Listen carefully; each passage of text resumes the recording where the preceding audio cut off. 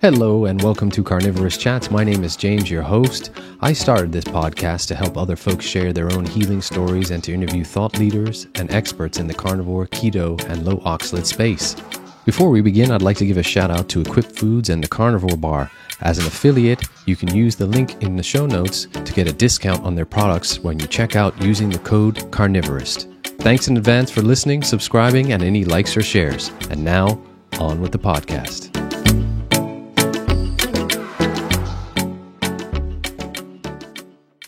First of all, Tabitha, thank you so much for joining me today. I really appreciate you taking the time out to chat with everybody. Yeah, absolutely. My pleasure. Thanks for asking me to be on here. It's an absolute honor. Tabitha, the listeners should know that I first heard you and was in the meeting with Dr. Baker, and I was immediately struck and inspired by your story. In fact, your story, when I was listening to it, inspired me to get out there and tell my own. And I just want to thank you for taking the opportunity to go out there and tell your story. I can't wait for those that haven't heard it to hear it today.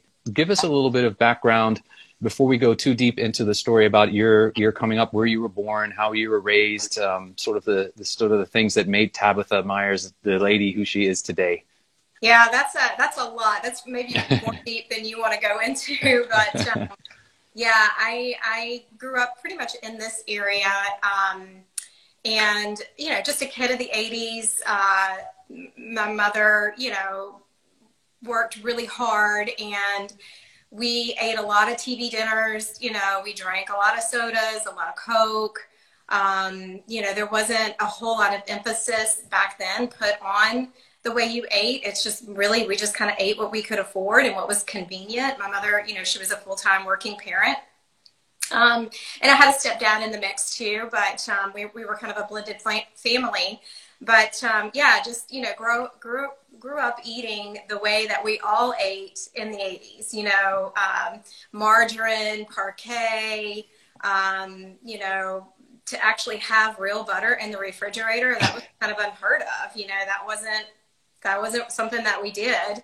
I'm trying to think of what else. There really no diet sodas in that sense. I remember like Tab, and I always remember that because of my name Tabitha, and a lot of people call me Tab, which is kind of the diet soda that people would drink back then. But just grew up pretty much a normal 80s or kid of the 80s like everybody else.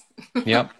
Tabitha, in your sort of discussion that I heard with Dr. Baker, you describe yourself in your 20s and 30s as a health seeker.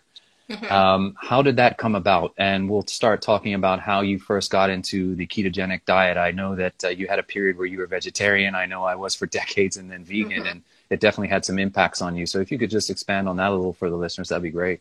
Yeah, absolutely. So I would say probably the roots of it was more so from a vanity standpoint.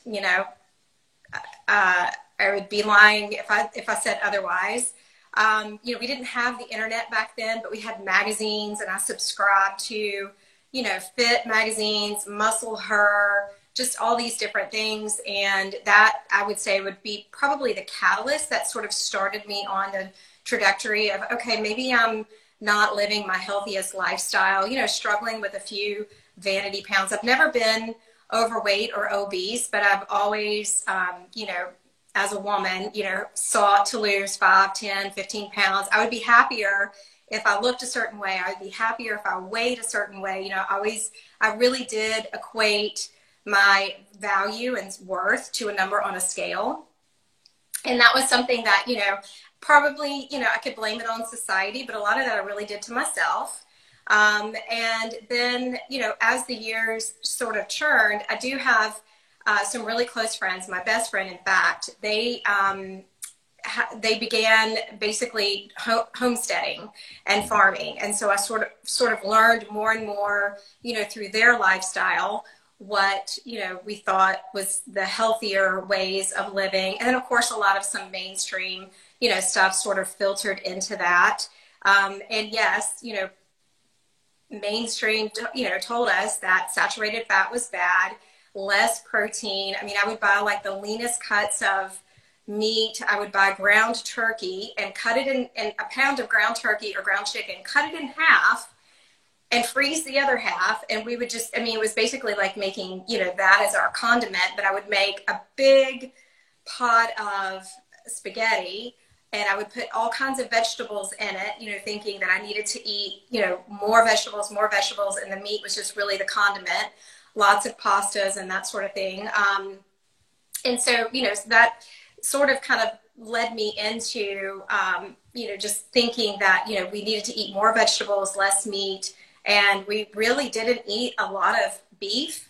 I'm the cook of my husband. You know, my husband obviously he grills and stuff like that, but I'm the cook of the house, so he eats what I eat, what I fix. And I really feel bad now, like looking back on all those years. But I thought I was doing the right thing. You know, trying to maintain weight, trying to, you know, just live, you know, what I thought was more so the healthy lifestyle. In 2011, his father was diagnosed with colon cancer. And that's really what set me on the trajectory to really, truly seeking health.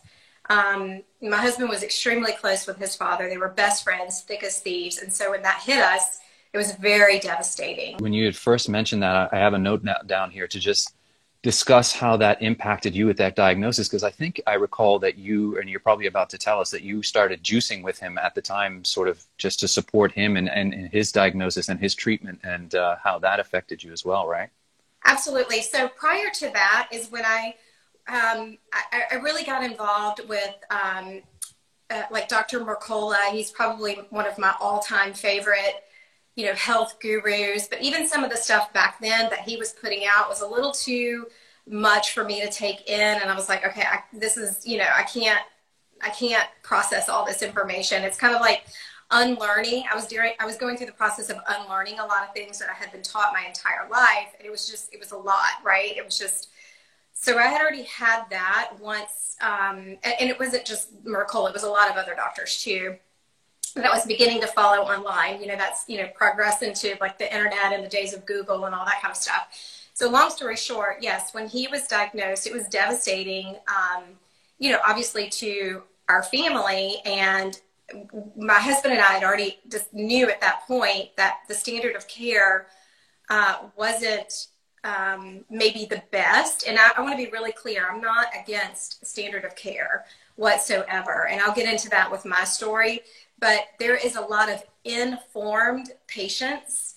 There's a lot of rushing people into treatment without them being able to decide for themselves what's the best for me, what's, you know, do the pros outweigh the cons, you know, that sort of thing. And, you know, to his father, you know, being in a certain age group and living a certain lifestyle, he was not open to a lot of the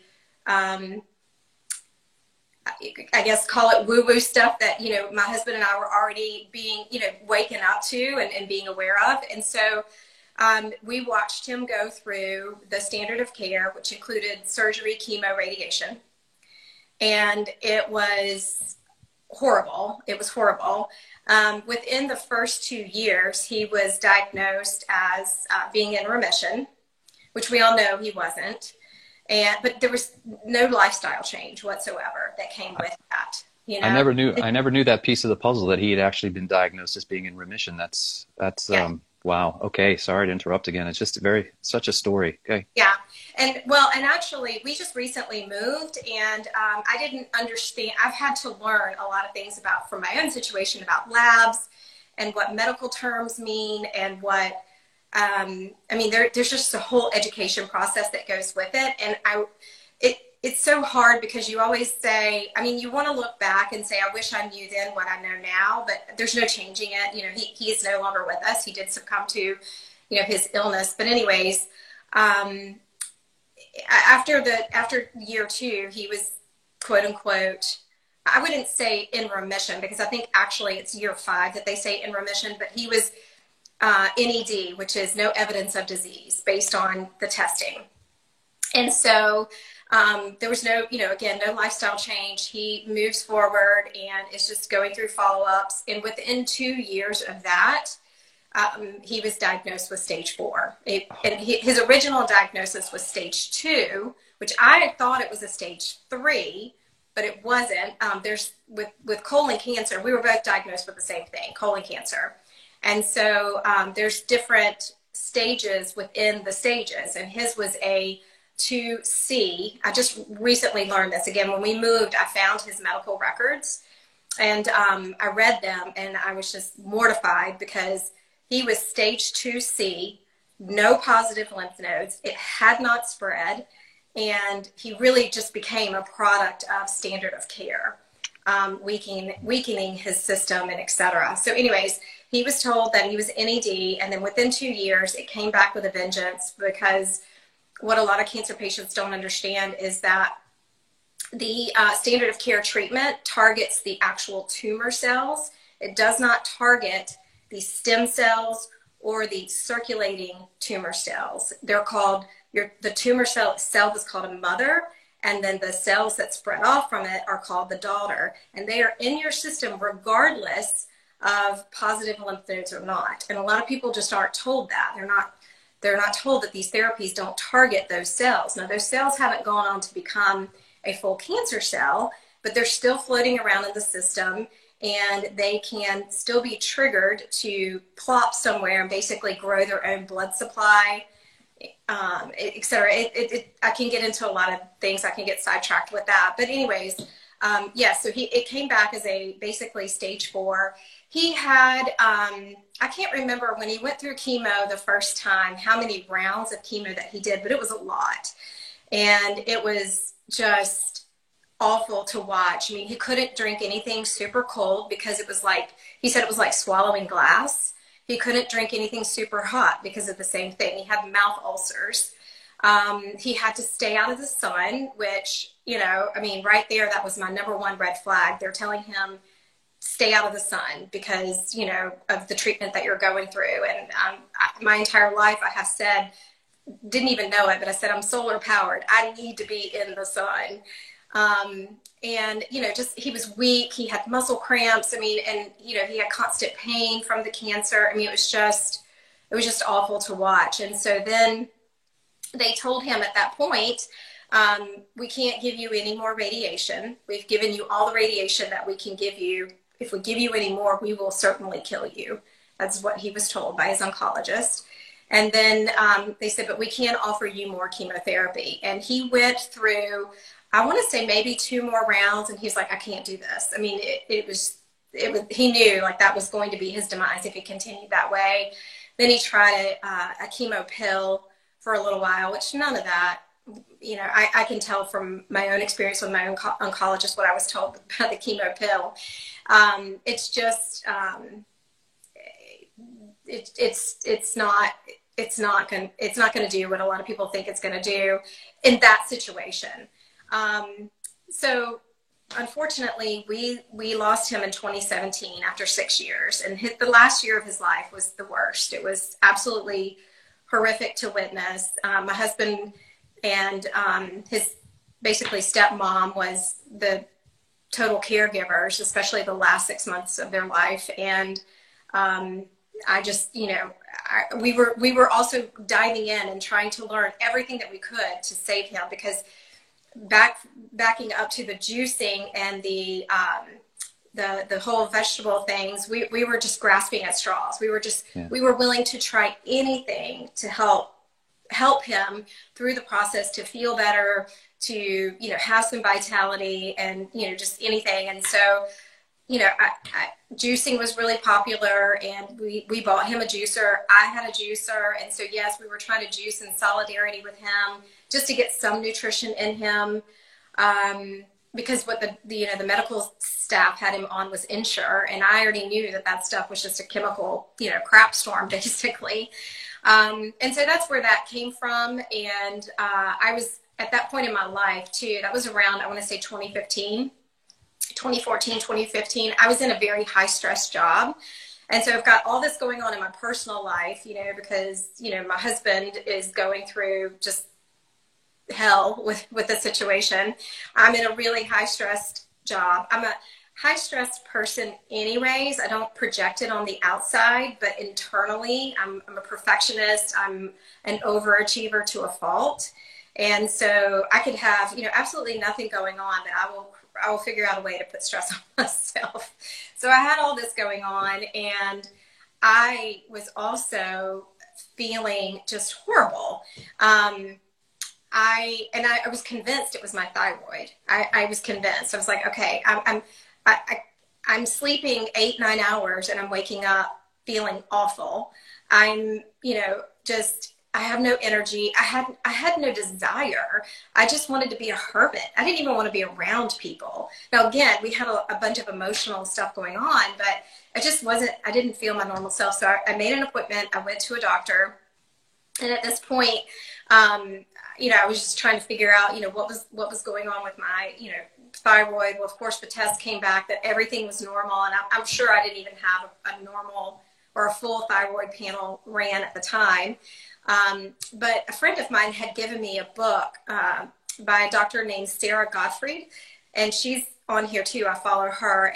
And she talked about like a 21-day reset. And part of it was testing your blood sugar to see, what your fasted glucose is every morning. So I went to the grocery store, got a glucometer, and I started testing for 30 days, my glucose, and I was journaling it every day. And I basically self-discovered that I was pre-diabetic, even at a normal weight. Like I said, I've never been obese, but, it's always been like 5 to maybe 15 pounds. And so I was mortified by that. I was just really shocked. And so that's, also put me into the ketogenic world and learning, again, from people like Dr. McCullough, like how significant the ketogenic diet is for cancers, that sort of thing. And so that's what led me away from the juicing and eating all the vegetables. Even when I did keto, though, I will say there was still that, I've got to eat a lot of vegetables. Like I would buy the big things of like spring mix and I would put it in a bowl. And I mean, I even posted this on Instagram, but I would use like kitchen shears to cut it up in the bowl. Cause I'm like, hey, look, I found out this really cool trick. And it's a good way to get all the, more greens inside of you. So I'm like eating probably, I don't know, a pound of, greens or whatever cut up with just a little bit of maybe like chicken breast or a little, piece of salmon or whatever. And it was still though, when I was doing the ketogenic way, I was still eating probably way more carbohydrates than I should have, even through the plant sources, as well as probably a lot of keto junk food, too. I fell prey to the whole Quest stuff, not to, call out certain brands, but, it is what I did. I bought the Quest bars, I ate the Quest chips, just couldn't get out of my head that, one ingredient, whole foods, was truly going to be the best for me. Just incredible it must be for you looking back on it and having now, which we're leading up to, you going through your own journey with not only cancer, but the same type of cancer. It's just an amazing story, and the listeners are just going to be astounded when they hear you talk about it. What I wanted to touch on quickly was you had a history of diabetes in your family as well. Wasn't your mother diabetic as well? Yes, my mother was diagnosed officially with type 2 diabetes, I want to say maybe 5 or 6 years ago. And it was during my father-in-law's process. And she, of course, through me, finally learned and adopted a low-carb lifestyle. I really try to get her to be more ketogenic and in ketosis. It's a challenge, but she's trying really hard and she's done really well. She is off all medication. She was on the highest dose of metformin that she could take. Yes. She was on blood pressure medicine. She was on diuretic. She was on numerous things, and she definitely gets it. I have to give her, props where props are due. She, and especially watching me go through what I've gone through, I think it really just kind of hit the nail on the head for her. I would say she's probably still pre-diabetic, and she would, say the same thing if she were sitting right here. She still struggles with, blood sugar issues, but she is learning to be able to control that on her own without medication. And she knows what to do, essentially, when she's not feeling her best. She now sees it, and she even is trying some, I wouldn't say that she's carnivore, but she does carnivore meals. it runs in, I guess, our family. My uncle, her brother, was also diabetic, type 2 diabetes. And he sadly passed away from a stroke at an early age. He was 48 years old, which is my age. I'm 48. From a stroke from diabetes. And, I wish we would have known back then what we know now to have been able to help him. But yeah, I look back over my life and the examples that I've had. God uses everything is what I always say. And, I obviously have a lot of regrets with certain family members, but I also know that sometimes there's just lessons in things and you have to just trust the process and you have to still learn from it, what is the lesson here and what am I supposed to do with this now type thing.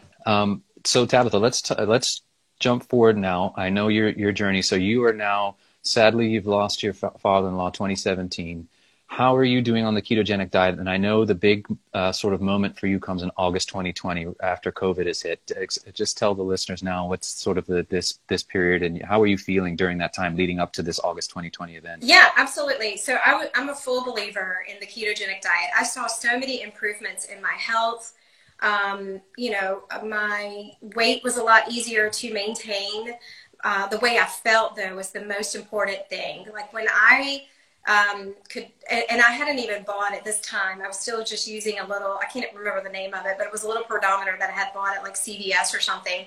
Now I have a Keto Mojo, but I hadn't even gotten into the realm of like testing for ketones yet. But I could just tell, just how I would feel. I would wake up, just in a good mood. I mean, this really just the best way to put it. I would just wake up in a good mood. I didn't have dread. I didn't, have just the level of just a sour mood that I had before. I had the energy. In this process too, I will say that I actually changed jobs, and it's the same company that I work for now, and it has been just a huge blessing as well. It's still a stressful job, but it's not the same kind of stress. So that was definitely an improvement, and I just fully believed in, just being in ketosis because I could, I could feel it. Everybody says that. And I know that a lot of people listening are probably going, but what does it feel like? Tell us what it feels like. And it's hard to describe. I mean, it is a little bit different for everybody, but I felt like my mind was sharp. My words were clear. My vocabulary was on point. The points that I wanted to make in conversations was easy. I could just articulate what I wanted to say. And then, I had to go on long road trips for work, and I catch myself, I've got the sunroof open and I'm like just jamming to music. I mean, I'm just enjoying life. I'm not thinking about work and gosh, I have to travel and gosh, I have to do this. I'm like, it all of a sudden became, I have to do something, to now I get to do something. And it was just a complete mental shift. That's what ketosis did for me. Tell us now about August 2020 and just sort of that day. I understand that you had some severe pain going on that had started. Yeah, and so I will preface this too. What I've learned also about cancer is that from the time that it is actually detectable from imaging, from blood work, from anything else, is a 10-year process. So, we all know that we have cancer cells floating around our body. It's not quite the same, but your immune system takes care of things. But when there's a compromise in the immune system somewhere, it allows for the cancer to take place and begin to grow. And from that, first mark to about the 10-year mark, when it's actually now detectable, and they say we caught it early, you've probably, and this is well documented, this is not my opinion, this is well documented science, that it's probably been about actually 10 years growing. I don't know in my case, because in August of 2020, we all know what was going on in 2020. That was a very stressful year for everybody. And I work from home, so, and I do a little bit of travel, but so I didn't quite have the stress that everybody else was experiencing. but there was still the doom and gloom and just the unknown of what was happening, what was going on, and that sort of thing. And then, of course, there were people that were getting ill, sick, whatever. And I had a couple of times where I can't really describe it, but I didn't feel my best. The best way, there was like no pain or anything like that. The best way I could tell anybody is that I just felt really fatigued. Like I had to literally take a few days off from work and just lay in bed and rest. That's just how I felt. And that was probably like early March. And then everything was fine. I took a couple of days off. Everything was fine. And then I felt that way again, probably sometime around May, June-ish. And it was just for a day or two. And then fast forward into August, I really just didn't feel good. Like I had no appetite. I just felt very fatigued. I did have some constipation that was going on. And that just not feeling good lasted for about 72 hours. Because I remember one day, this was right before we went to the emergency room, my husband came in and he goes, "Are you sure you're okay?" He's like, do you want to go see a doctor? And I was like, you know what it's like right now trying to get a doctor's appointment. I don't even know how I would tell somebody what I'm feeling. I don't even know where they would start to look. I don't know what this is. I'm like, I'm not sick. It's not like a virus or anything, but I don't feel good. I don't know how else to say it. Well, into that night, I started feeling the severe abdominal pain. And I had an ectopic pregnancy in 2020. Where one of my fallopian tubes burst and I was bleeding internally. My abdominal was filling up with blood. Well, this was the exact same feeling. And so my husband was getting ready to leave for work, and just instinctively I said, I think I need to go to the emergency room. And he said, really? And I was like, yeah. Because he just said, are you going to go see a doctor? I was like, no, I don't know what this is. And then here we are maybe 12 hours later, and I'm like, I think you need to take me to the emergency room. So when I got out of bed, I couldn't even stand up straight. I literally, he basically carried me down the stairs, and I walked, to the car, hunched over. I couldn't stand up straight. Well, we now know that I had a perforation, and I was filling up with blood, and that's essentially what was going on. So he takes me to the emergency room, and, they are wanting to do imaging. They're like, that's the first thing that they want to start off with. And they make you drink this stuff, basically die, so that they can do the imaging and see what's going on. And I remember the ER doc coming in, and he said, he's like, do you know that you have chronic inflammation in your abdomen? And I said, no, I didn't know that. And he said, yeah, he's like, we need to admit you. Something's going on here. And my husband and I are just looking because, we're, unfortunately, at this point, we're very suspicious of, just over procedures in the medical world. There's just a lot of unnecessary procedures. And we called, some friends of ours for advice. And they were like, yeah, maybe you should. Just let them go ahead and admit you. Just gather all the information. You don't have to agree to anything. Just gather all the information that you can, etc. And at this point, they had given me Dilaudid, so I was feeling great. I wasn't feeling a lot of pain. And they admitted me. Well, during that process, too, they did a stool test, and they said that I tested positive for C. diff. And I was like, what is that? I had never heard of this in my entire life. And they said, yeah, we don't understand. They were like, but we're seeing, in this particular area, we're seeing a big rise in C. diff in people. And they were like, this is pretty serious. So of course I get on my phone and I start looking it up, and, read all the horror stories where people have to actually have everything completely removed. And it's just, I was like, C. diff? Like, I had no symptoms. Where did this come from?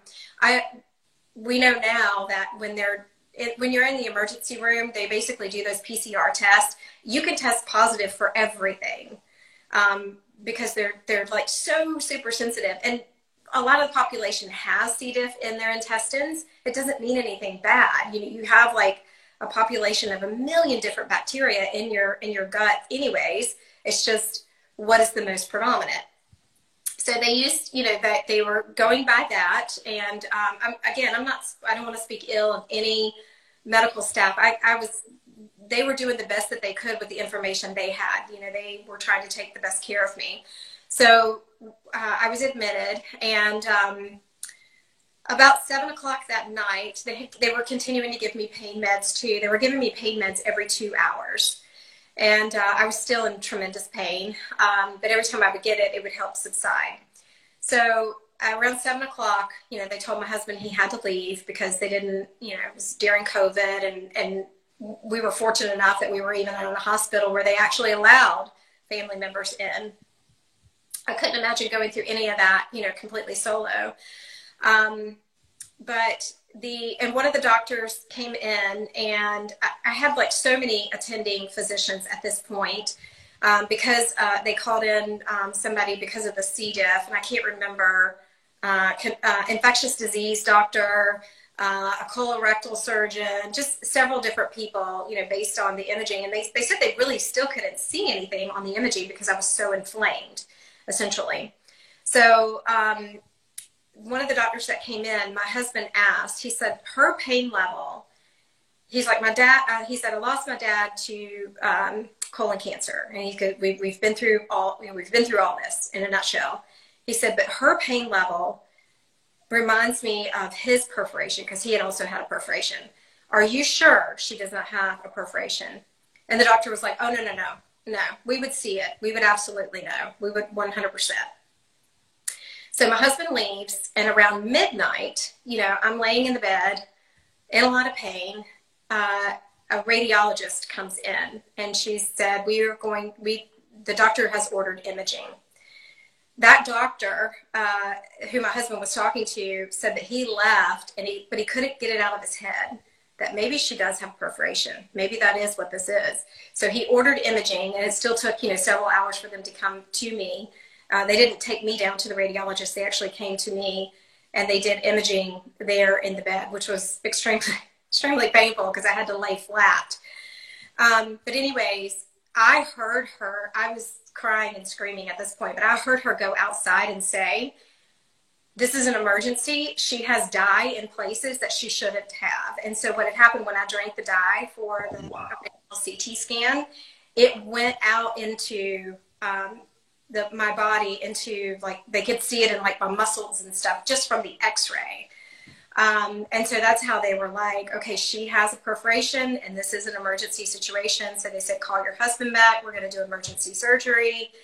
And so he came back to the hospital, and the surgeon came in to talk to me, and he was so matter of fact. He was like, okay, yes, this is what we're going to do. We're going to take out, you know, a foot of your colon. You may have to have an ileostomy. And I felt like I was hit by a train, because I was like, whoa, wait a minute. You're going to take out parts of my body. I don't want to lose parts of my body. You know, at this point, knowing what all the things that I knew, I didn't want to, you know, walk away from this situation with a foot of my colon removed, because I knew how important all organs are. I mean, we are miraculously and just created in the image of God. Every single body part is important. That's how I feel. And so the doctor, I remember asking, I said, I feel like I'm just too young for this. And he said, oh, I just did this on an 18-year-old last week.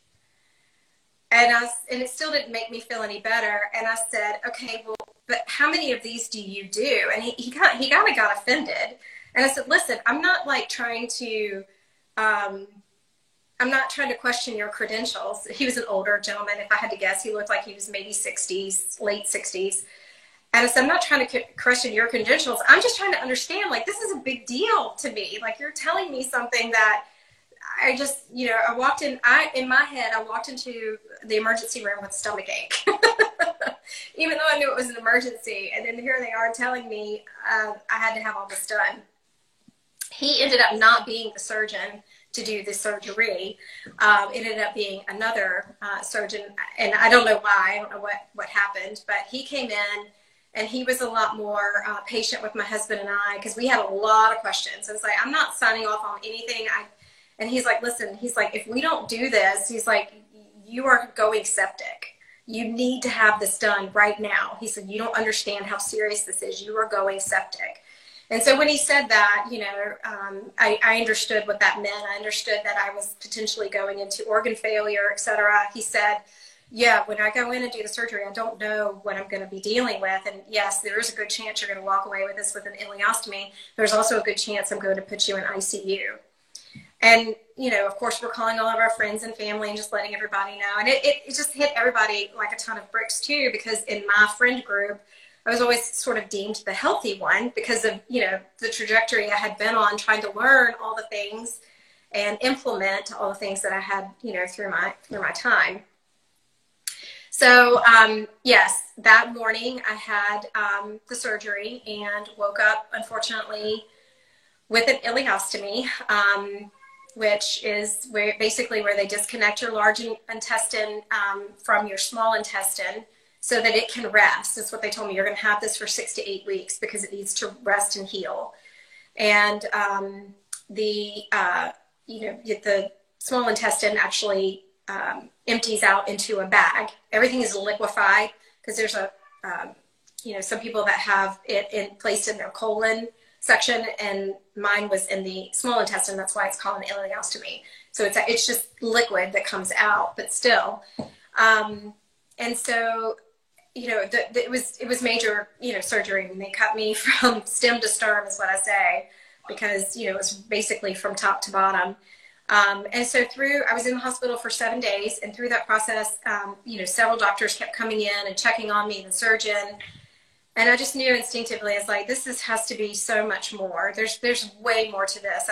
They kept saying it was diverticulitis. And I'm like, this doesn't happen from diverticulitis. There's something else going on here. And so I asked several times, several different doctors, I said, could this be cancer? Just level with me. Like, I'm like, don't sugarcoat anything. Just tell me what I need to know so that I can figure out what I need to do. And they were all like, absolutely not. We don't, one of the doctors, he had on a mask and he took it off and he said, look at me. He said, I would be shocked if this is cancer. He's like, your labs don't indicate anything. You're completely healthy. And I'm like, healthy? I just had a foot of my colon removed and I have an ileostomy. What do you mean healthy? But that's all that, that was all the information that we had, from that point. And so go home, trying to recover from surgery. I had an appointment 2 weeks later to go back and have the staples removed from the surgery. And that's when the surgeon, I asked him, I was like, hey, did we get the pathology back yet? Because they kept saying it was delayed because it was COVID and there were staffing issues, etc. And that's where he said, he's like, yeah, he said, we did. He goes, and we need to talk. And I knew right then. I just, instinctively knew. And he said, it is cancer. He said, his words were quote unquote, because it was him and his partner that did the surgery. And he said, you shocked the hell out of us. He said, we didn't think this was cancer at all. But he said, in this section of colon that was removed, there was a 8-centimeter tumor. And so, of course, I Googled what is 8 centimeters, and it's the size of an orange. It was embedded in the section of colon that was removed, and you did have positive lymph nodes. They removed, I can't remember now. I want to say it was like 22 or 23 lymph nodes, and I had 2 or 3 that were positive. And he said, and so we have to classify that as stage 3.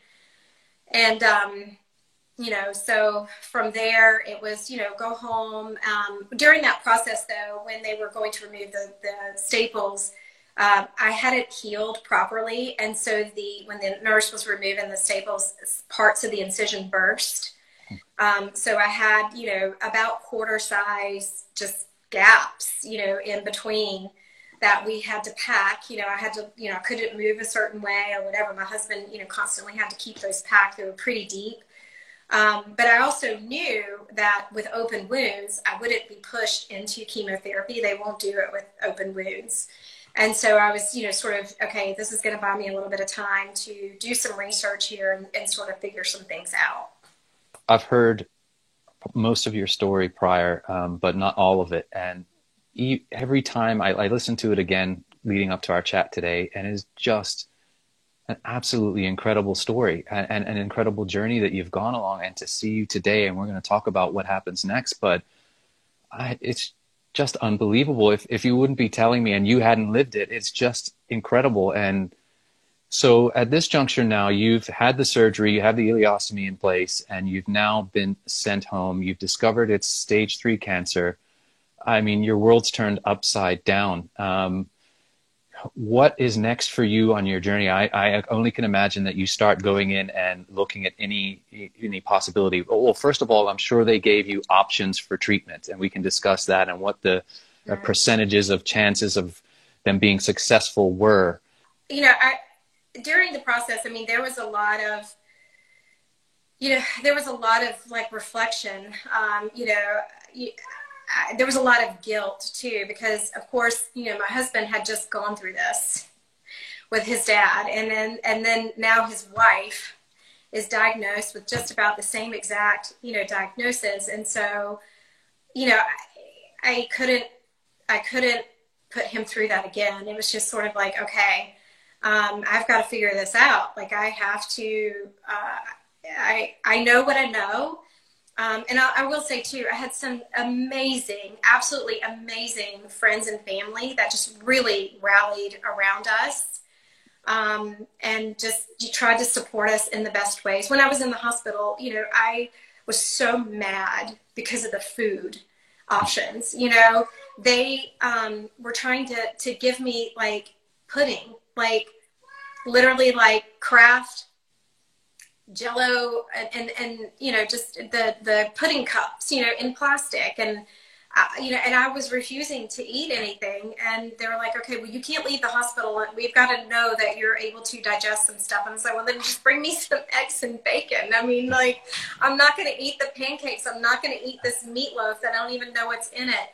They brought me bone broth, or I'm not even bone broth. Sorry, I tried to close my cats out of my home office here, but they've figured out how to come in. That's quite all right. Just tell them to join. Yeah. We're happy to see them.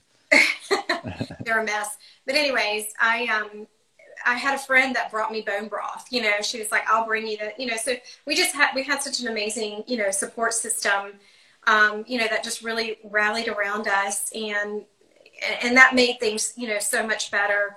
I will say that even being in part of COVID helped tremendously too, because my husband was able to take a little bit more time off from work than he would have normally.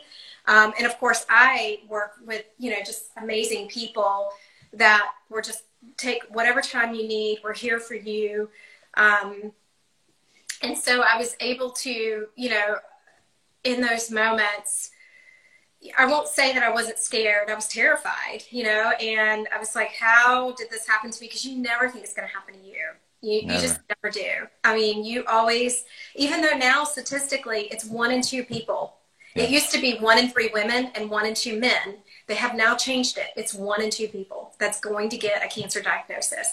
It doesn't mean that it's going to be a death sentence.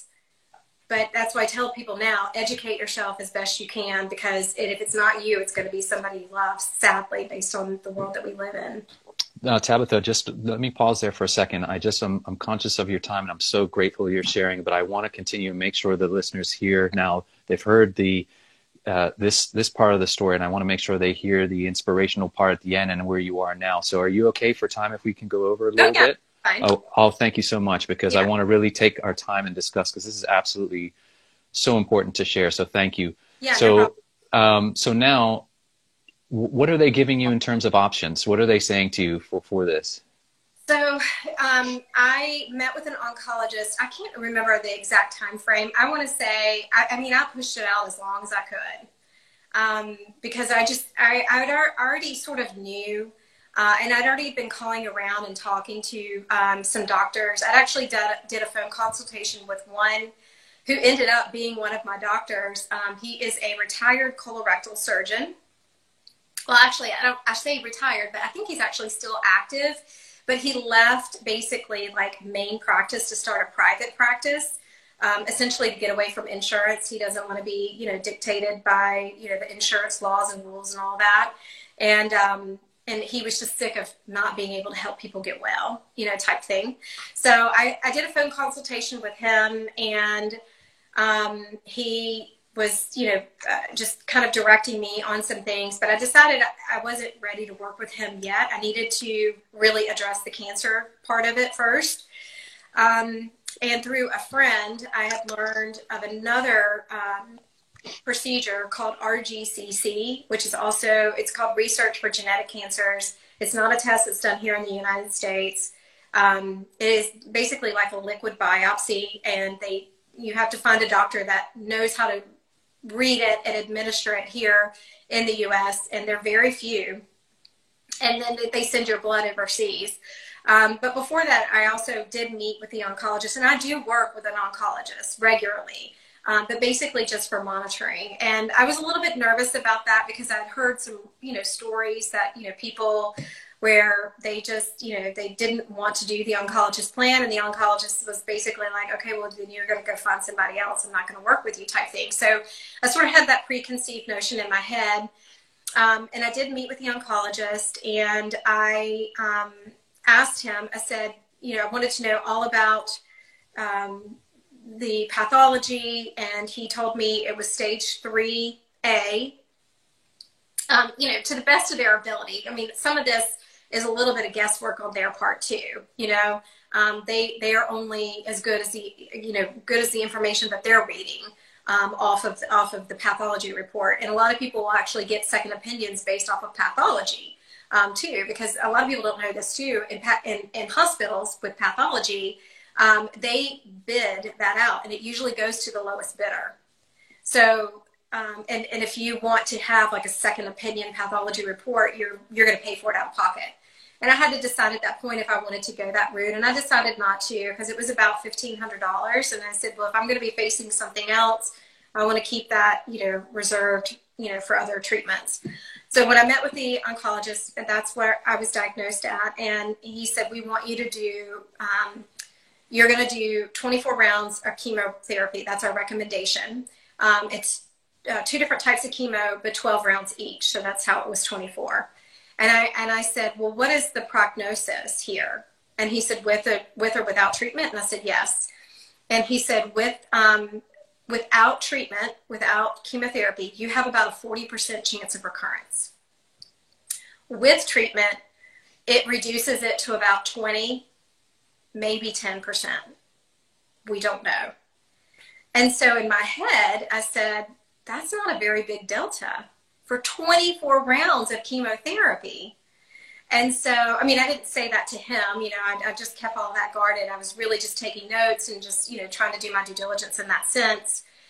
And so, I asked him, I said, well, why so much? And his answer back to me, he said, well, you're young.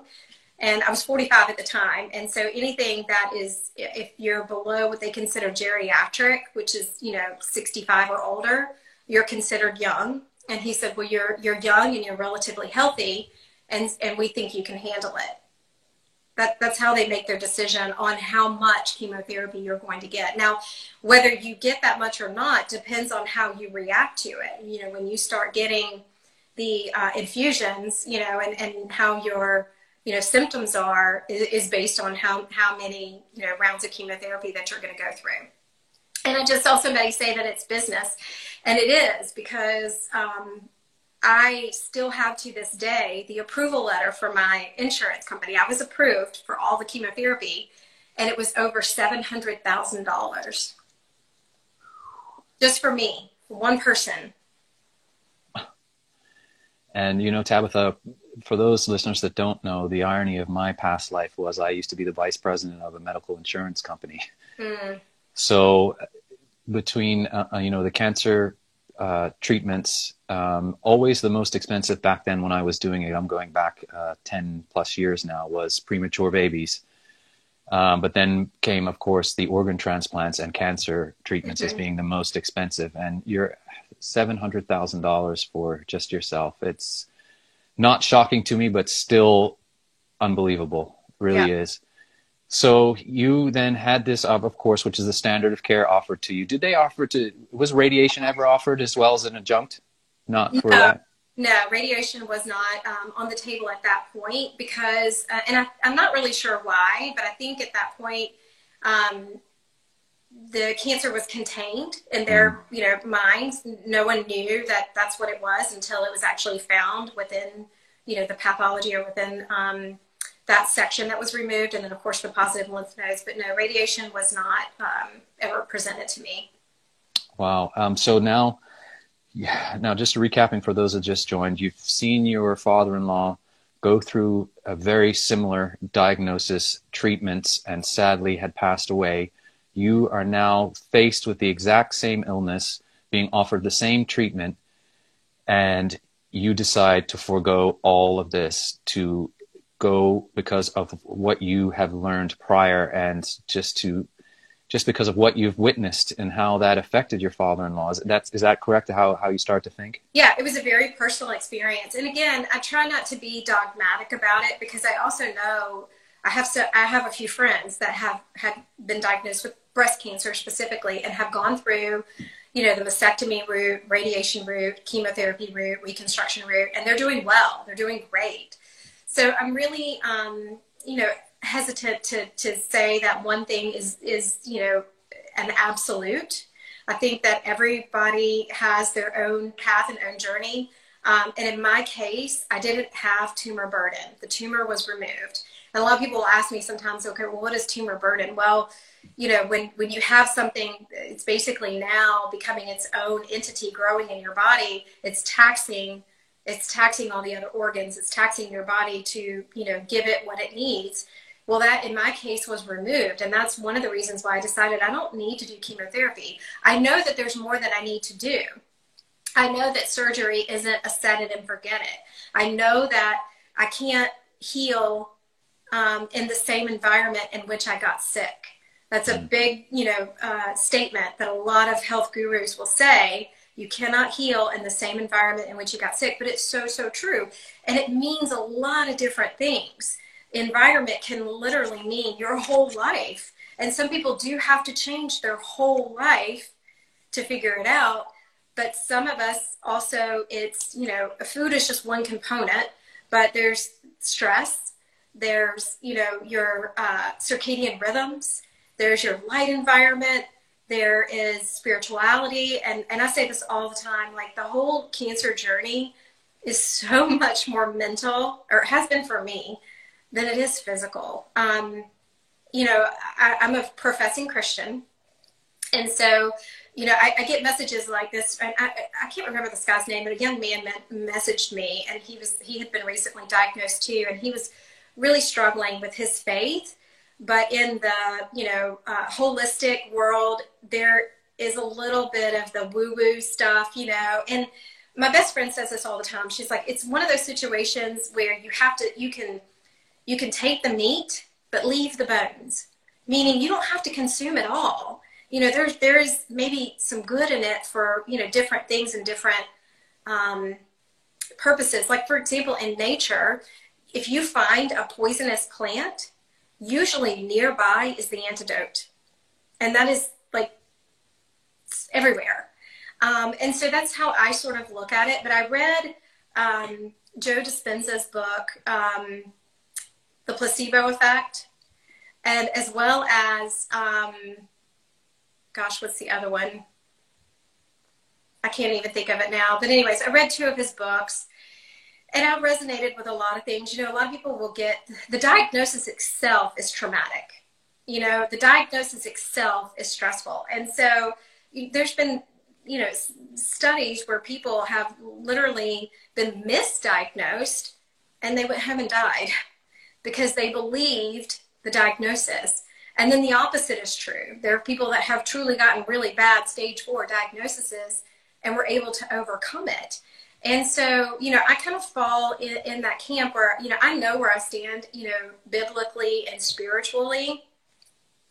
But there is a whole mental component to it where you have to basically decide, okay, this is the mental fortitude I'm going to have. I mean, listen, none of us are going to live forever. That's not the goal of this. The health journey is not, like some of these biohackers will say, I want to live to 120. Well, in the current state that we're in, I don't know that I want that. I really don't. Me either.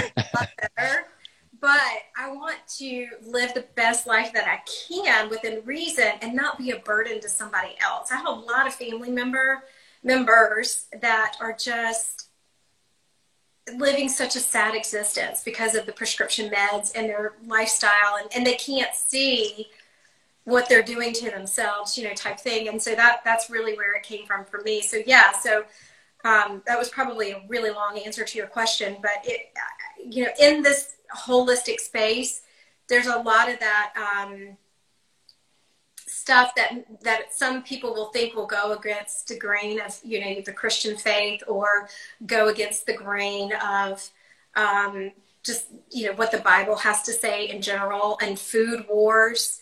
I don't even get me started on that. But I do believe that, we are all spiritual beings. We are all energy at the end of the day. We are energy beings. And I do believe that the Lord, all of us have been appointed a day unto die. But at the same time, I also believe that all of the healing therapies that we need, He has provided for us. So Tabitha, now there's a couple of points I want to make too. So now you've decided you've refused the conventional treatments, and please take your time. I know you need some water. I know you had read Dr. Baker's book, The Carnivore Diet, and you had already done a great deal of research on the ketogenic diet and its benefit not only for the brain, but also in terms of cancer treatments as well, because we know that cancer fundamentally feeds on glucose and glutamine, and the ketogenic diet is one that can greatly assist with that. You mentioned in his podcast that you slowly start to eliminate plants, and you felt better the more plants that you eliminated, the sort of the inflammation went down. I know you had the ileostomy in place during this time. How long was it in place again? And the one point I want to touch on is I heard you say that someone there recommended that you eat marshmallows to assist with the ileostomy being in place in the digestion. Is that true? That's crazy. Yeah. So I was appointed. I have really good insurance through my company, and I don't know exactly what that means, but I looking back over my hospital bill now, when I said earlier I had all these attending physicians, well, I know why I had all these attending physicians now. It's because they could charge my insurance, essentially. It was crazy. Like when I got the itemized bill, my 7-day stay in the hospital was, it was well over 6 figures. And I'm extremely grateful for that. Because I didn't have to pay that. Obviously, I only had to pay my deductible. But I was assigned a home health care nurse, which helped tremendously. Just learning how to deal with a bag. My husband's father had a bag at the end of his life. And so that I never saw that. I never witnessed that, part of it. I was never around them when it was bag changing time or anything. So when that happened to me, I was so grateful. I'm sad for my husband that he's having to do this, but I was so grateful for him that he knew how to do this, because it's not easy. And I don't know if anybody's ever curious, but you can go on YouTube, and there's lots of people that live with an ileostomy on a daily basis. Like, this is the rest of their lives, and you'll see what it entails. But I had it for 16 weeks, and so that was another part of it too. Is I knew at that point I didn't want to do chemo, but I was also thinking, okay, if I have to do chemo for some reason, I don't want to do it while I have an ileostomy, because my body, this isn't normal. This isn't natural. I mean, I would eat something and it would empty into the back so fast. I dropped weight. I got really, really thin. I'm 5'1". I got down to about 105 pounds, which was really, I was just, you could see my bones. And I was eating as much as I could, but I couldn't retain it. It's called short bowel syndrome. And a lot of people have this with an ileostomy, and they'll tell you all these different tricks. They want you to drink Miralax to thicken it up, to thicken up the output, or slow it down so that because your small intestines, that's where the majority of your nutrients are actually absorbed. And that wasn't happening for me, because it was emptying so quickly. I mean, I had already started with my holistic cancer doctor a regimen with different supplements and IV vitamin C and that sort of thing. But when I would take the supplements, within 10 minutes, they would be in the bag undissolved. That's how fast it was going through me. So, met with the original surgeon again. I want to say it was they told me I would have the ileostomy between 6 to 8 weeks. So I met with the original surgeon. I want to say it was around week 5. It might have been around week 6. And was like, I want to get this thing reversed. And he said, well, we need to do a colonoscopy first, because I need to make sure that you're healed. And I had to do like this whole enema, process too, where they put this, enormous amount of fluid in you to make, where they had taken out the colon. They wanted to make sure that I had completely healed. So I went through both of those procedures and everything was fine. However, the original surgeon said, he told my husband, he said, she still has C. diff. I was on vancomycin, which is like I know it well. Antibiotic that you can be on. It is literally like dropping napalm on your system. And so, and I had been researching C. diff because it just blew my mind. I couldn't believe that I had this, and I had no symptoms of C. diff. Well, that's when I decided to go meet with the other colorectal surgeon, who is now a functional medicine doctor. His name is Dr. Jerby. And he had access to all of my charts through Novant Hospital. He could, he's still affiliated with them, so he could read everything. And I met with him, and he looked over everything. He goes, you don't have C. diff. This is not C. diff. This is not. He's like, you are completely healed. You are absolutely ready to reverse this ileostomy. And he gave me the name of 2 surgeons. He said, meet with these 2 guys, and they'll take care of you. And that's exactly what I did. I had to obviously get on their list, and so it took another, I don't know, maybe about another 4 or 5 weeks at that point. It was right before Christmas.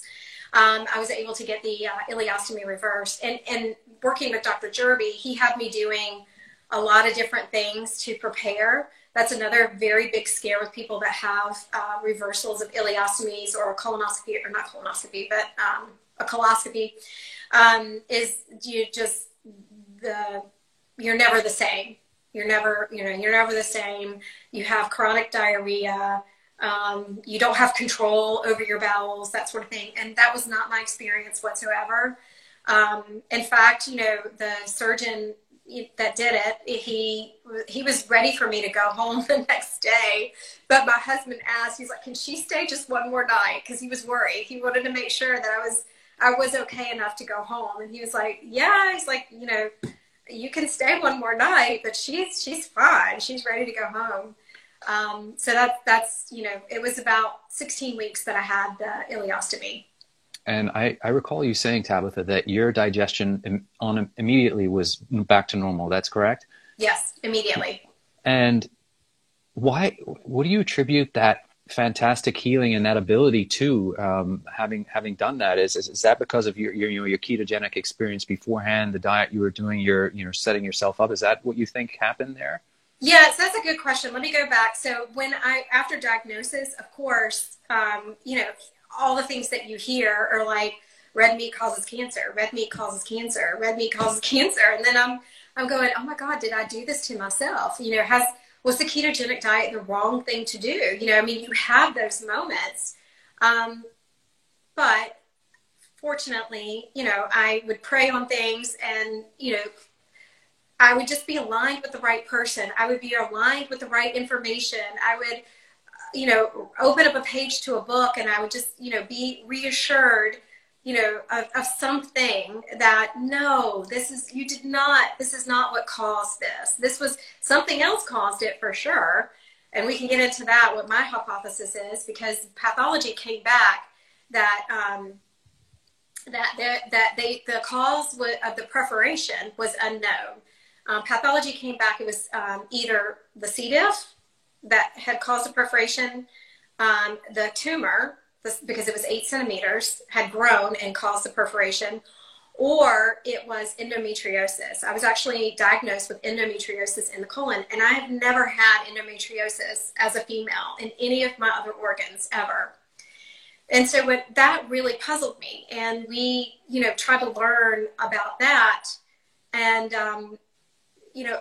from what I understand, endometriosis is just buildup of scar tissue. Well, why does your body make scar tissue? It's to protect itself from something. Mm-hmm. So in my mind, okay, something I'd been eating potentially caused a wound, And I was building up scar tissue to protect this wound, and perhaps the wound never healed and it evolved into cancer. And, you know, I like I said on the podcast with Sean Baker, you know, I was eating all the things, you know, all the years of quinoa, chickpeas, Ezekiel bread, and it would just kill my stomach. I would get distended, very, very bloated, and I just would feel just that terrible trapped gas feeling. I would have to lay on my stomach for about an hour just to get some relief. And then I would have to fast for 24 hours and not eat anything to make the pain go away. Now, that wasn't all the time, but it was with certain things, and I just was not connecting. I did finally make the connection with the Ezekiel bread that, hey, this is not doing well for me. But another thing, and this was probably back in 2015, I don't know if anybody remembers, but there was the plant protein called Vega. Oh, yes. We had an earth fair near us, and I'd been hearing all these great things about how good Vega is, Vega, Vega, Vega. And so I bought a big container of it. And I made maybe 2 or 3 shakes, and it was awful. I ended up having to give it away, and I feel bad now that I even gave it to somebody. But, you know, it was like $60. So I was like, hey, I'm going to at least let somebody else use it, because whatever it is, and I still didn't make the connection back then that this stuff was just tearing up my intestines somehow, you know, some way. I was just going back to how terrible, you know, now since switching to carnivore and being plant-based vegan before, my digestion got worse and worse. And I was, as I've often talked about, you know, I was looking, there's no way I thought it could have been the diet that was causing the bleeding from my bowels and severe malnutrition and weight loss. At 6'1" and a bit, I got down to 127 pounds at myelitis, which was very emaciated, very malnourished. And I kept hammering home. I was juicing like you did, smoothies with chia seeds and kale, and just tremendous abdominal pain, bloating, gas. I was constantly in pain. But since I've eliminated all that, my digestion has never been better. I don't experience any of that anymore. Yeah. And it's just incredible. And, you know, you often talk about how in the cancer space that when you research sort of homeopathic diets to use, it's a lot of plant-based stuff. There's not a lot of stuff out there saying, you know, for carnivore and ketogenic diets to support the cancer. It's all this plant-based agenda that you found out there, isn't it? Yeah. So when I was interviewing doctors, when I decided I wanted to do the RGCC testing, which is a very expensive test, it's out of pocket, it's not covered by insurance. It can run you about $4,000, but I landed, okay, I want to do this and find out more about it. I interviewed 3 different doctors because at this point I'd gotten in my mind, I'm like, okay, I am the CEO of this. You know, I even probably got a little arrogant, but I'm like, I'm the CEO of this. Nobody's going to tell me what to do. I'm going to gather all the information, and I'm going to make the best decision for myself. Even if I die tomorrow, this is what I'm going to do. And one of the doctors that I interviewed, she completely plant-based, and she berated me over the phone about doing ketogenic. She's like, you are doing the wrong thing. You absolutely need to get on a plant-based diet. Do you understand? Do you know what Gerson is? You need to do the Gerson therapy right now. Well, yeah, I know what Gerson is. I'd already researched all about Gerson. And I'm like, lady, I did juice, and I felt the worst that I'd ever felt. I didn't do the full Gerson therapy, but I felt, you know, terrible. And so the second doctor, I interviewed 3, but the second doctor that I interviewed was the most open and was like, you know, we don't tell people what to eat. We make the recommendations based off of their labs, you know, off of their blood work. And so he's about 3.5 hours away from me. And I don't even agree with everything that he says, you know, but I just look at it as information gathering, and then I can make the decision for myself. Well, after I did the RGCC, it came back that therapeutic ketosis is what I needed to do. And that was like, okay, I have some science here that is telling me that therapeutic ketosis, and now I know better because I've read more books. You can go on the PubMed and look up the phenotype of any type of cancer.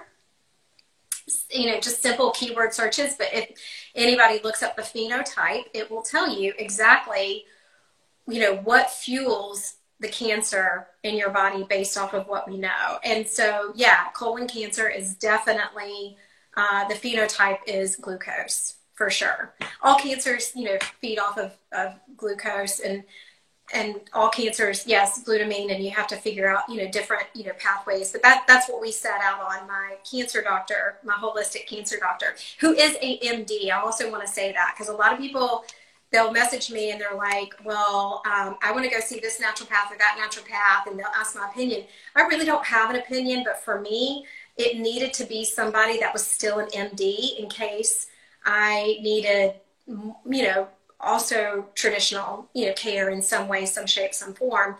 And a lot of this, can come alongside of standard of care and help. And I've known several people that have actually gone through standard of care, chemotherapy specifically, but then they also go to their functional medicine doctor and they do therapies that help the chemotherapy be effective and not have the side effects and that sort of thing. So again, I don't want to tell anybody that don't do chemotherapy. That's not what I'm here to say. Like, it is applicable in certain situations, but informed consent is the most important thing. Like, you need to understand what you're getting into instead of just sitting back and being a participant. I mean, not a participant, but just you need to be a participant instead of just letting somebody else make the decision for you. So, but yes, I had read the book, The Carnivore Diet, by Dr. Sean Baker, and I was, I just resonated with a lot of things that he had to say. And that was actually going to be my next experiment. Was I was going to do 30 days of carnivore. I had gotten his book, I want to say it was May or June, right before diagnosis, read the book, and then was going to do it in either, July or August or September, but then I got sick and that kind of derailed my plans. But anyways, going through the healing process, when I'd gone back to have, the staples removed, they couldn't take out all the staples because they had started taking out the staples, and they realized I hadn't healed properly. I had fluid pockets, so it had burst. So they left some of the staples in, and they're like, okay, we're going to have you come back in 2 to 3 weeks. But the nurse practitioner told me, she said, you need to be eating a lot of protein. Protein is very healing. She said it to me 2 different times. And I was like, I'm eating protein, because in my head, I'm eating protein. But I would love to go back and talk to her now, because I can see it now. It was definitely more, she was trying to get a message across to me, more so that I wasn't eating enough protein. And even back then, I thought, I'm getting protein from peanut butter, from plants, certain plants, or certain, this, that, and the other. I wasn't thinking in terms of the way I do now, more animal protein. You said a couple of things that really struck me in that interview too. One of the things you said was, you're never living life as if you don't have cancer again. Just expand on that a little bit for the listeners. It talks about being diligent, doesn't it, in your approach to everything? Absolutely. I spent a lot of time, I think, in my mind running from cancer because of my father-in-law and just all the things. I mean, I think that if I had to guess, I'm sure that is the scariest diagnosis. And it's in everyone's head. Nobody wants to hear that word, right? And so now I'm not scared of it at all, to be honest with you. I mean, I even heard a doctor say once, the patient said, a patient had come to him and said, I have cancer. I want you to help me. Okay, great. I can help you. And they were like, but it's in my lymph nodes. And the doctor was like, it's in your lymph nodes? Why are you afraid of that? That's a good thing. Your white blood cells are in your lymph nodes. That means your body's doing what it's supposed to do. And so we all, and to me, that was like, oh, okay, now I understand. Because, you hear, oh, it's in their lymph nodes. And it's almost like, oh, that's not good. But no, actually, maybe your body's doing what it's supposed to do. But yeah, in terms of stating that I'll never live my life as if I don't have cancer, those of us who have received the diagnosis, I think it's just common knowledge, at least in the health space, that you just can't let your guard down at that point. It doesn't mean that I'm not ever going to enjoy some ice cream or, do this, that, and the other. But for the most part of my life, 90% of it or 95% of it, I have to be diligent. And it's also like learning the lesson. It's like, okay, well, I got this. I'm doing okay. I'm doing well. So what's the lesson here? Am I supposed to share this with other people? Am I supposed to now live as an example so that, you know, people can see through me that maybe there's another way. I mean, so like my best friend said the other day, she was like, you know, unto much is given, unto much is expected. You know, and so I feel like I've been given a gift here, and I'm not going to squander it away by going back to my old ways. I'm not going to,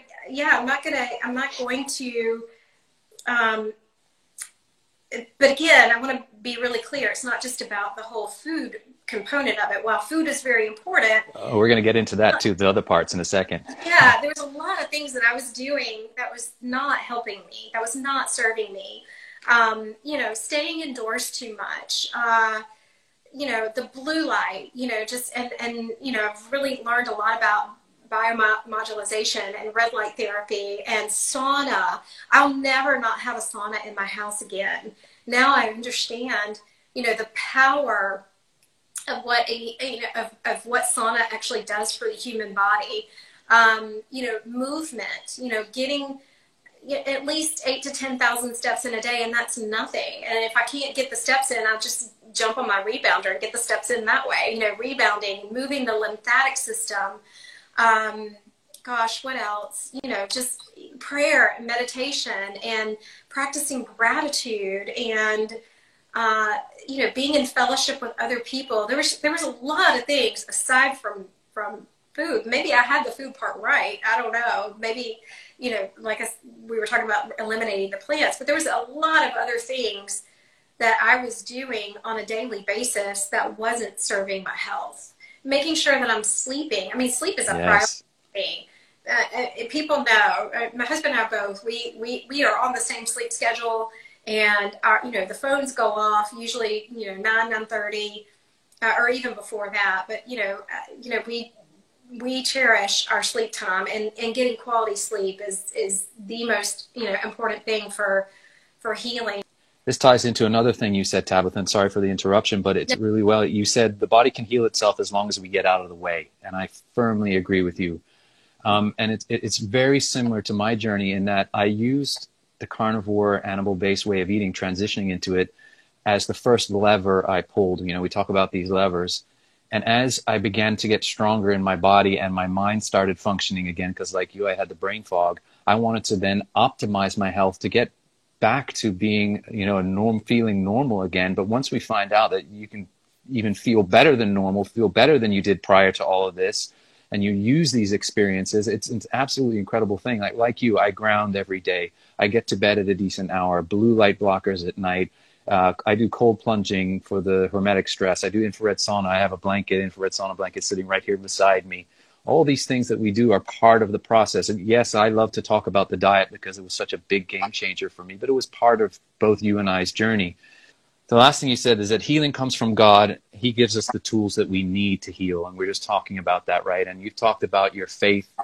Certainly my journey restored my faith. I mean, I always had it, but I had been absent, and I admit that. But when we're faced with despair, who do we have to rely on? You know, and I firmly, there's no other way around my own healing journey that I could have found the path that I did to get back to where I am. And I'm just so thankful for other people getting out there and showing the way, which is why I now am so committed to letting other people hear my story and starting this thing to let people like you tell their own testimonies. Because as my dear friend, the Little Ox grandma would say, the best testimony is a changed life, isn't it? Amen. Amen. I agree 100%. I'm sorry that you went through that, but I'm also glad because look at where you are now. That's it. You know, and that's what I tell people. Most people now have forgotten that I was even sick at one point. You know, like it doesn't even come up in conversation, which is totally fine. But, you know, just to think about that, you know, section of my life, and, you know, now we're more than 2 years past it now. I do the same. I look back and I can see everything was woven together. You know, everything was knitted together specifically for some plan. And I just want to make sure that I'm a good steward of it. I've been granted health again. It doesn't fall lightly on me, and I want to be a good steward. And I really just want to help others. My husband gets sick of it, you know, because he had to live it with his dad, and then he went through it with me. And he is a very firm believer as well. He's a very good participant. But there's only so much conversation around it that he can take. He's like, can we talk about something else? You know? So doing these lives is a good outlet for me, because I think there's a lot of people, you know, that probably get sick of hearing it from me. One question that came through prior to this, Tabitha, was a lot of people ask about switching over to the ketogenic diet and the transition period. Did you have any transition issues with electrolytes, mineral imbalances, anything of that? Did you have to supplement with minerals, or how did that go for you? Yeah, when I first really got into keto, I would say maybe that was around 2014, 2015-ish. I did everything wrong. I mean, I just, and I wasn't consistent, you know, with it, because I would get dizzy. I would wake up and I felt like the room was spinning. Well, now I know my electrolytes were off, and it was probably low salt. And not sticking to whole foods, like one ingredient, you know, foods. Yeah, absolutely. Electrolytes are so important: salt, magnesium, potassium, even calcium. Yes. But yeah, I have gone through the process of, you know, eliminating the vegetables, like I said on Dr. Baker's podcast, and just, you know, feeling better. I don't know if I will reintroduce certain vegetables. Like right now, I know that cauliflower makes me feel terrible. It bloats me. And I was doing like all the cauliflower stuff that I could find, you know, the cauliflower mash, the cauliflower this, the cauliflower pizzas, you know, I'm not, and almond flour, you know, I'm learning more about the whole oxalate things. And it is definitely opening my eyes. I don't fall in the camp that I think that every plant food is bad and evil. I fall in the camp of, I do believe that plants are medicinal, you know, and that, you know, but animal foods are the very therapeutic and very healing. And perhaps somebody might need to go on a carnivore diet for 30, 60, 90 days to heal something. And perhaps some people have to do it for their whole lives, but I don't think it's a one size fits all. There's definitely nuance to everything. You know, we have to sort of figure that out. You know, watching my best friend, who is, you know, they're homesteaders and they have a farm, watching what they go through with raising animals and, you know, gardening and all the things, you know, I don't think, if God created it, I don't think it's bad. It just, you know, he wouldn't do that. But I think what humans do is we get in and we muck it up. And things like almond flour, I mean, think about it, like, you know, I mean, it probably takes 100 almonds to make almond flour. Where in nature would you eat 100 almonds in one sitting? Or walnut. If anybody, like I'm in the South, so we have tons of walnut trees. If you go out and you grab a walnut that's got the green outer casing of it, and you have to peel that off, and then you got the black outer casing, and you have to pry that off. I mean, it's so much work to get one walnut out to eat it. Or even if you think about Christmas, right? Usually people will have a nut bowl, or at least they have in you know, my neck of the woods, with a nut cracker. And, you know, you think about the chestnuts or whatever. I mean, the work that it would take to eat that one nut is a lot, and you just wouldn't eat it in excess like we do now. And I think that's the same thing that's happened with plants. You know, we just wouldn't eat it in excess. You know, we wouldn't do like spinach and kale smoothies in natural life. We wouldn't, you know, like Dr. Baker said, it doesn't sound appealing. We wouldn't go out and say, oh, let me try this leaf and see if it tastes good. You know, it doesn't. Usually you have to do a lot to make vegetables taste good. But again, I'm not also saying that, you know, we shouldn't eat those things. It's more like seasonal. And so many people don't understand what seasonal actually means. There's still no residency with that, you know? So, but carnivore for me, I do eat a lot of carnivore meals. I'm not a full-on carnivore. My husband and I, we've made an agreement in January. We are going to do 30 days together, or 31 days of carnivore together. Mm-hmm. He's agreed to it.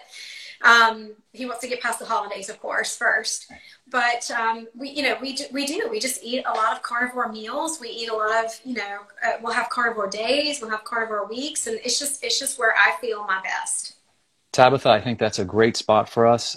Thank you so much today. This has been absolutely incredible. It's such a pleasure to talk to you. You're such an amazing, inspirational woman. Where can folks find you? Folks, if you haven't followed Tabitha here today, which I'm sure you're going to at Tab's Healing Journey, is there any other spots that you have that you allow people to follow you and get inspired by your story? I mean, it's mostly here, just Instagram. Yeah. So, Yeah. but I appreciate it. And I just want to thank you for what you're doing in this space. I mean, I've been following your page for a while now, I think a couple of months actually. Oh, And thank you. really, yeah, I love the information that you put out there. I love the fact that there is openness to thoughts. I really appreciated that because I do think that in the food wars space, we can get really dogmatic. It's human nature. You know, we want to pick a side, we want to pick a tribe, but it's definitely more nuanced than that, and it's not a one size fits all. And we can't. I just don't think that serves anybody. You know, in fact, it pushes people away when you get so dogmatic and you're like, my way is the only way. People don't want to hear that. But so I appreciate the way you present it. Yeah, I don't think any dogma. We're all unique individuals here on this earth, and I think we all have our own experiences, and we should all experiment and find what works for us and what doesn't. And clearly, Tabitha, you are doing really, really well, and I'm so happy for you and happy for your husband and family. And I wish you the very best, and thank you once again. Thank you. It was a pleasure. And that's a wrap on this episode of Carnivorist Chats. If you've made it this far, I want to say thank you for listening, and also thank you in advance for liking, subscribing, or sharing this episode. Thanks again to the good folks at Carnivore Bar and Equip Foods. Don't forget to check the link in the show notes to get a discount on their products. And also, don't forget you can book me for a 30-minute carnivore coaching session through Avero Health. Again, the link will be in the show notes. Until the next time, be well.